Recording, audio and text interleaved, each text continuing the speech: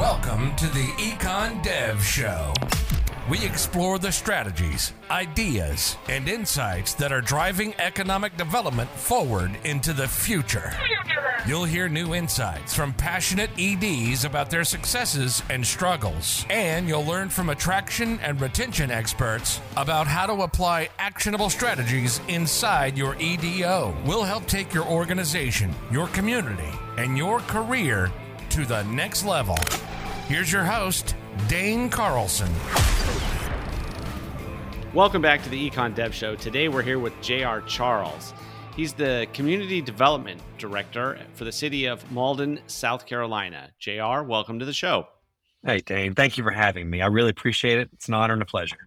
I'm glad that we're able to finally get together and do this. You've had some health issues. We had some technical challenges. Everything okay with you now? Everything's good. I just had some sinus problems, and my voice sounded like I ate a bag of gravel for breakfast. But finally got the antibiotics and the steroids and feeling much better. Good to hear. Yeah. So you're brand new in this position there in Malden, South Carolina. How long you been there? This is the start of my third week. So we're at the 25th of July recording this. So yeah, this is my start of my third week. Well, congratulations on that. And Thank you. You're originally from Georgia. That's right. Yes. Born and bred. Okay. And so how'd you get into economic development? Yeah, like everybody else in this world, just kind of fell into it, right? Right. It's like it's the way. No, I graduated from University of Georgia with a degree in journalism, and my goal was to do political reporting that eventually would lead to a news anchor position. I wanted to be, Tom Brokaw or Walter Cronkite or something like that. But the year I graduated from UGA was the same year that YouTube, Twitter, Facebook all went live, and I could kind of see the writing on the wall from like a future media landscape. So moved home to send out resumes. I still wanted to try to see if I could break into broadcast news. But while I was looking, the Chamber of Commerce president, who had known me since I was a little kid, said, "Hey, I need help here at the Chamber. I need you to help me do all the social media stuff, and I need you to help me do print documents and project management. So just come work for the Chamber and see if you like it." And that's how I got into it. Okay, so you were doing social media, you're doing marketing at the Chamber. Did that role expand, or how did, that's still a step away from economic development. Right. It's dipping the toe in the water. Right. Absolutely. So what ended up happening is this is city of Douglas, Coffee County, Georgia. Okay. I got involved and started doing the basics, bare bones. My job role was actually small business administration. So I was charged with doing all of the entrepreneurial support stuff. So I had a committee and we were trying to do some programming. But what ended up happening is this was right when the recession was hitting. This is 2008, right before things got bad.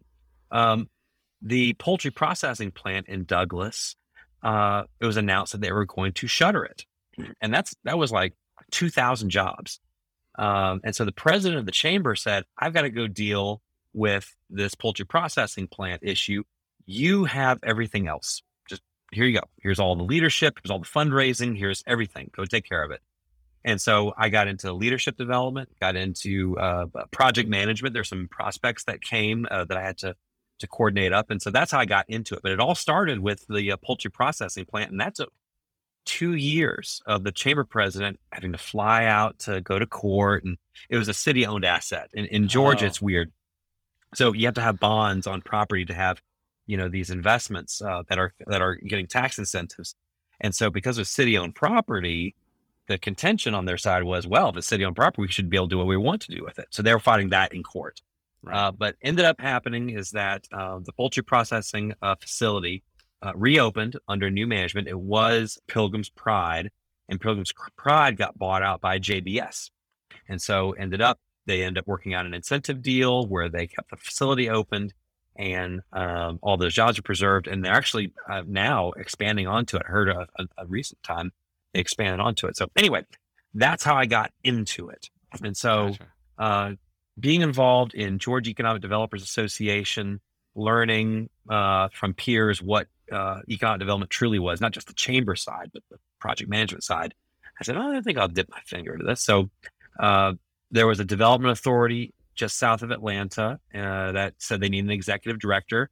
And so I jumped whole hog into it. And that's how I got into the economic development, the true blue economic development side of things. So if, somebody's young and they're maybe in that position that you were in at the Chamber of Commerce, they're dipping their toe into economic development, project management. What advice do you have for them? Man, explore. There's so many different aspects of economic development. Back in my day, because it's only been, 15, 13 years ago. But traditionally, and this is maybe only true in Georgia, but I suspect it's probably true across the country. Economic development was all about doing industrial development. Back in the 40s and 50s, we're coming out of, post-war America, and a lot of development authorities, they were trying to industrialize the South, especially as people were moving back. A lot of people started moving to the South, and so you had a great awakening in the economy. And so that create a lot of demand for industrial growth. And so a lot of development authorities, particularly Georgia, but probably across, again, the Southeast, were trying to urbanize and modernize and industrialize as fast as they could. Well, then you get into the 90s and economies start to diversify, right? We have the industrialization that has already occurred in the South. And now you start to get in tourism development. Well, we can start doing some good, some parks and recreation, or we can start doing incentivizing Six Flags to come into town, or we can start attracting the Olympics to come to Atlanta, or things like that. And so that's an evolution of the economy there, where economic development had to shift into tourism development. Well, now you start getting tourism development. I mean, small business has to take advantage of all those people coming through. So now you get small business support, small business development. And so these are all different aspects of economic development that evolved out of that industrialization, right? You get your bedrock of industrial, then you start adding on to that pyramid, this Maslow's hierarchy of needs, get your basic needs met. Now start doing the fun stuff. And so for a young person getting into it, I would say just know that it's a very diverse field. It's not just industrial development. You also got downtown development. You can get into doing historic preservation. You do a small business development, you can get into the nuts and bolts of financing if you have a financing background. You can get into tourism development. If you want to get into an area that really wants to try to capture more people coming into the area, look at tourism. But you can explore all that through your professional associations in your state. So I would say get involved in economic developers associations wherever you can, talking to leaders, and just seeing what they do and see if it has aspects. You never know when someone may say, hey, I've got a job opening up for a project manager for industrial development. Well, go do that for a few years and learn that piece of it. And then maybe a chamber of commerce says, hey, we got something that's going to do tourism enhancement. We got a contract with the city to do tourism marketing. Oh, let's go try that out for a second. So I would say that's probably the best thing for a young person to do, is just get involved, ask questions, find workshops you get involved in, and see what appeals to you, because you may not like industrial development, maybe a little too dirty or a little too niche and nuanced, but you may love doing the tourism aspect of things and getting to build something that's exciting, that's going to bring new people to town. That's excellent. Excellent advice. So when you join a regional association or a state association, what's the best way to really take advantage of it? Yeah, I'll speak for GEDA, for Georgia Economic Developers Association. They have committees. So if you get involved in a committee, whether that's a professional development committee, great way to get involved and find out how you can go to do these IEDC, International Economic Development Council. They have classes, and so a lot of the associations have grants and scholarships that will let you go and take advantage of. So getting into that committee opens that door to do that professional development. Or you may, if you're young professionals association, you'll make friends that will join you for life, and they'll be career buddies along the way, getting involved in that. And plus it's a lot of fun. You go to breweries and you go to different, fun activities, let's put it that way. But anyway, doing those committees, getting on the annual event committee, the spring conference committee, you start learning who the players are, different guest speakers, and you start to see how the program's developed. And then you can say and pick and choose, hey, I want to get involved in this education workshop that I saw pop up for my spring conference. And so I'm going to learn more about that piece of it. So I think that the professional associations have much more than just mix and mingle. It's about finding people who can mentor you. Some of my best friends, they are truly friends. I can call up tomorrow and say, hey, listen, I got somebody who's got a real problem with the program we're doing. what's the best advice you got for getting off of me? Or, hey, I gotta put together some budget stuff. Do you guys have any spreadsheets that I can just pop into my presentation? But then some people are what we call, are some of these, you call them regional groups, but they're just, few folks who get together. We call them not professional. We call them counseling sessions, grip and gripe sessions. Sure. Where you get together with your friends and just say, man, just had a rough day. I need to talk it out. And they'll listen there and they'll have a shoulder for you to cry on, but really they're there to kind of give advice and you kind of grow along with them. So networking. I don't know if you are a fan of the HBO show Veep. Did you ever watch Veep? Oh, yes. Uh-huh. The best line is, you got to network to get work. And Right. that's the best thing you can do in those circles. There's the network to get work. Right. And, it seems like a lot of people maybe join these associations, but don't take advantage of them because they feel like they're not experienced enough. They feel like they're brand new to the profession and they don't necessarily know, how to plug in. But what you're saying is, even if they're inexperienced, the best thing for them to do is to plug in as much as possible and try to take advantage of everything that's there. Yeah. It's like a gym membership, right? Right. Got to use it. Got to use it. We've been talking about Georgia. You're now in South Carolina. How right. different? You've only been there, 3 weeks, but how different is it in South Carolina? Yeah. Well, legally, it's a lot different. Every state is different, but like in Georgia, there's a law. It's called the gratuity clause. And what basically says is that no public money will go to a private institution. Okay. And that has historical roots in the Yazoo Land Corporation. And not to bore anybody, but if you're a history buff, the Yazoo Land Corporation was hired by the state of Georgia to go and explore west all the way to Mississippi. And public money was given to this land corporation and was intended to do is to expand the borders of Georgia. What ended up happening, long story short, is Alabama and Mississippi got created out of it. So you can thank the SEC rivalry, tending all the way back to this Yazoo land thing. There's more detail involved in it. But basically what came out of it, the state of Georgia passed a law that said, all right, we've had enough of this Alabama and Mississippi stuff. No more public money goes to private institutions. Well, to get around that in the 1940s and 50s, again, when development authorities were first created, was that these development authorities were able to enter into those private arrangements. They could develop land. They could enter into contracts. They could buy and sell property and assets without having to go through the procurement route that all cities and counties have to go through. And so in Georgia, if you want to do a deal for incentives, you have to go through a development authority. Well, not in South Carolina. I've lost many a project in South Carolina where I learned that the city or the county essentially bought a building for the prospect and gave it to them. Can't do that in Georgia, but South Carolina is perfectly fine.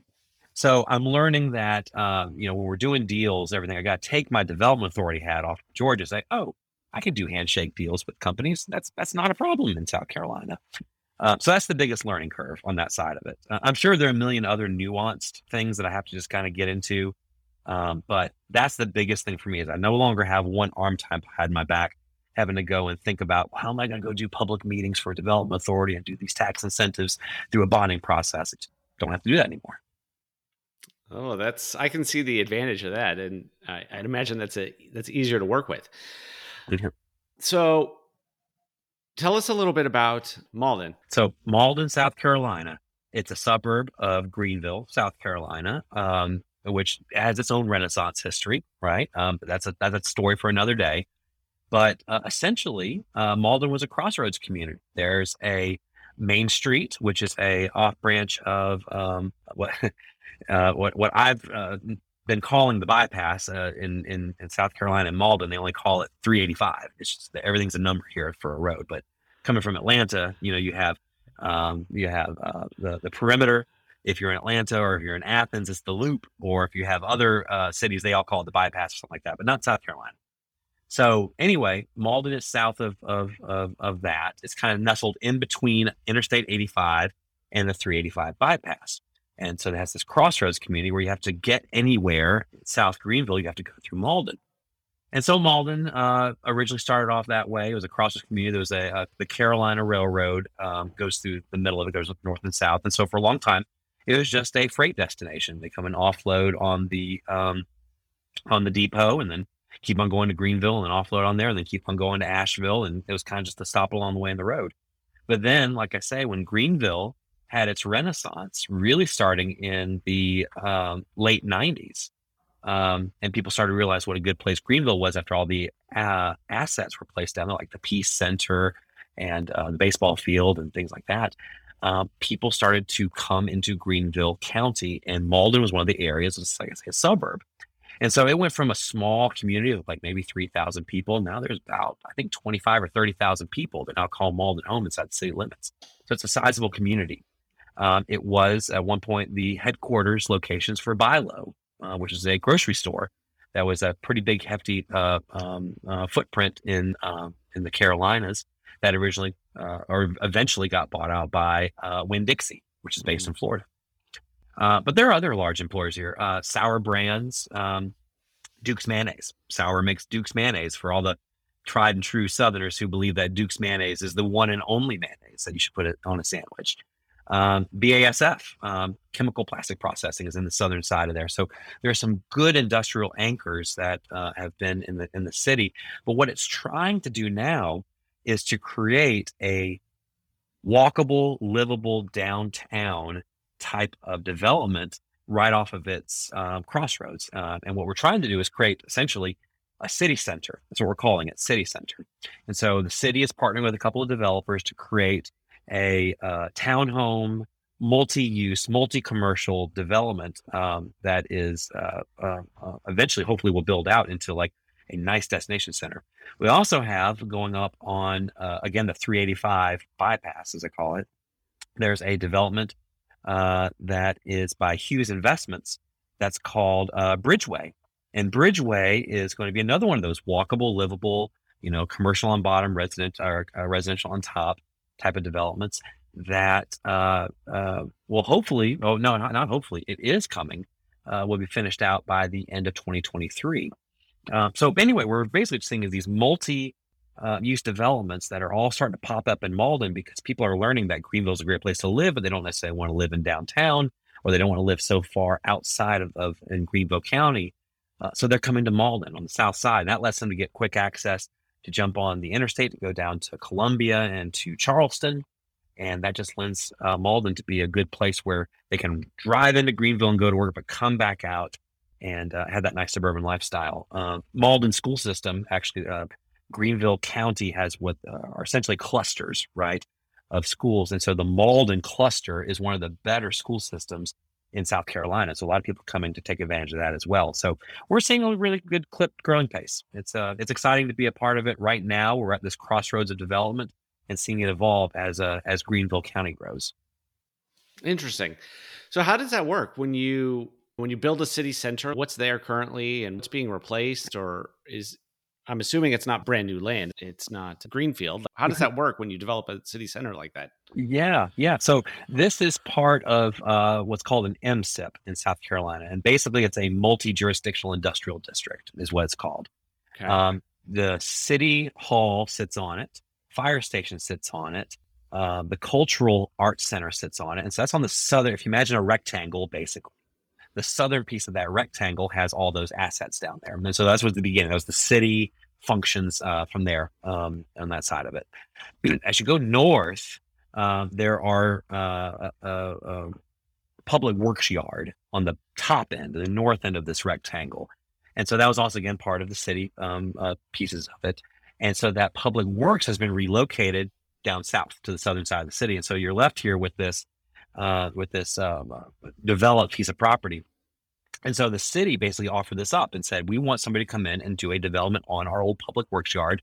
We'll sell it for a reasonable rate and we'll help you in the development, get you going. And so we have a developer, Parker Development, based in Greenville, that came and said, we'll do it. And so their plan is to do townhome brownstone developments on the north side of this rectangle. And then down below it to the south side of it, they'll have the multi-use commercial type of development. But it is a public-private partnership where the city is selling their land. We have a brownfields grant that we're going to help do some mitigation pieces of it. And Parker will go in and take down the property, develop it, and we'll create those assets in there. And then from there, it's a matter of partnering with the, let's call them out parcels from that side that are all kind of outside of this core development, and just doing a general overtime acquisition and assignment to developers to come in and take them down and add their piece to it. So you may have what would have been a gas station. We would come in and help do an acquisition piece where the developer takes it down. We'll do a brownfields grant to help do the study of it. And then from there, there will be additional support given if the city's willing to play in that side of it. So there may be incentives that come along with it. And we're just doing that public works, that public infrastructure piece to support any future development. But the idea is to create essentially a 30-acre development that's all master planned, walkable, livable. You go down from your apartment that's on the top floor down to do your Starbucks shopping and drinking. You go to your doctor on the corner, you go back up and go back in your thing, and you create this nice, livable, walkable area. So that's the grand vision. That's why we're trying to approach it. And so was that the thing that brought you there? Is that why you came to the city? Is that why you left? And no. So in Georgia, kind of getting back into the Georgia piece of it. After I kind of got started in economic development from there, and I know we're swinging all over the place. Sure, of course. Yeah. So I left the job that I took in South Atlanta. My then girlfriend, now wife, said, I want to move somewhere a little bit nicer, so let's move up there. So we moved to the mountains, Habersham County, which touches South Carolina, which is why I have all these stories about losing projects in South Carolina. But when I moved to Habersham County, I've developed an industrial park from the ground up.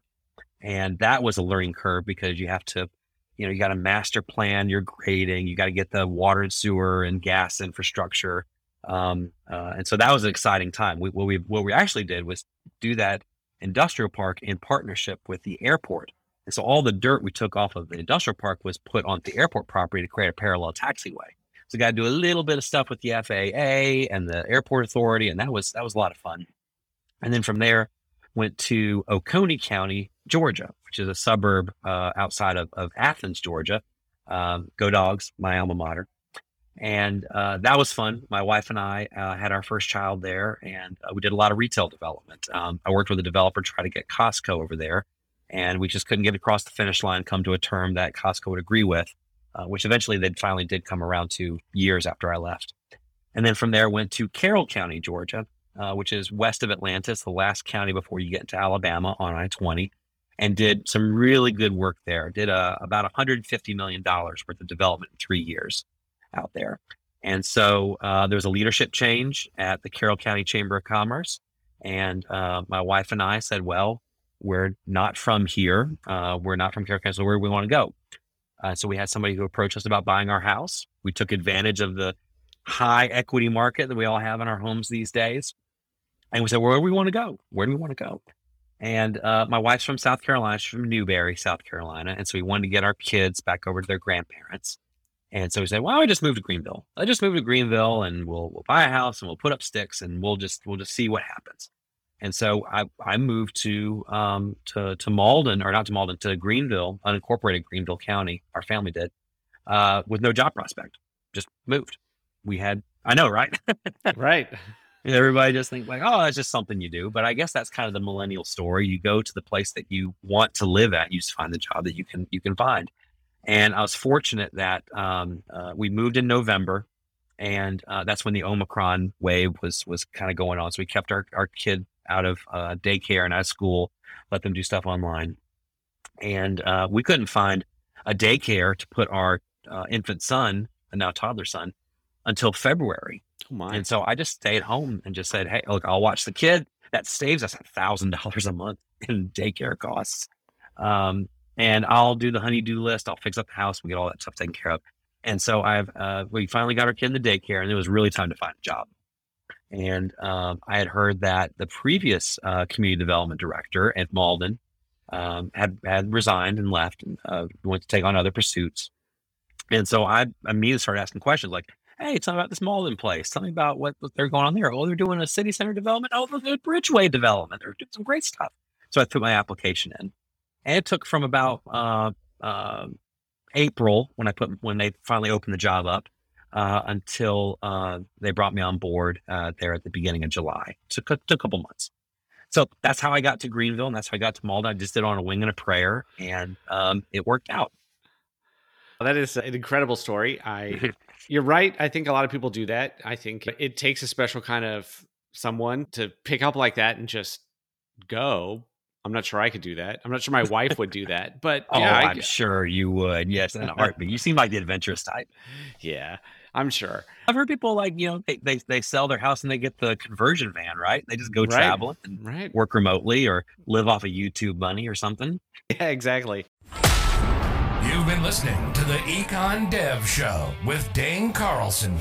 If you're an economic developer who never stops learning, for more expert strategies, fresh insights, and new ideas to take your career, organization, and your community to the next level, visit us on the web at econdevshow.com.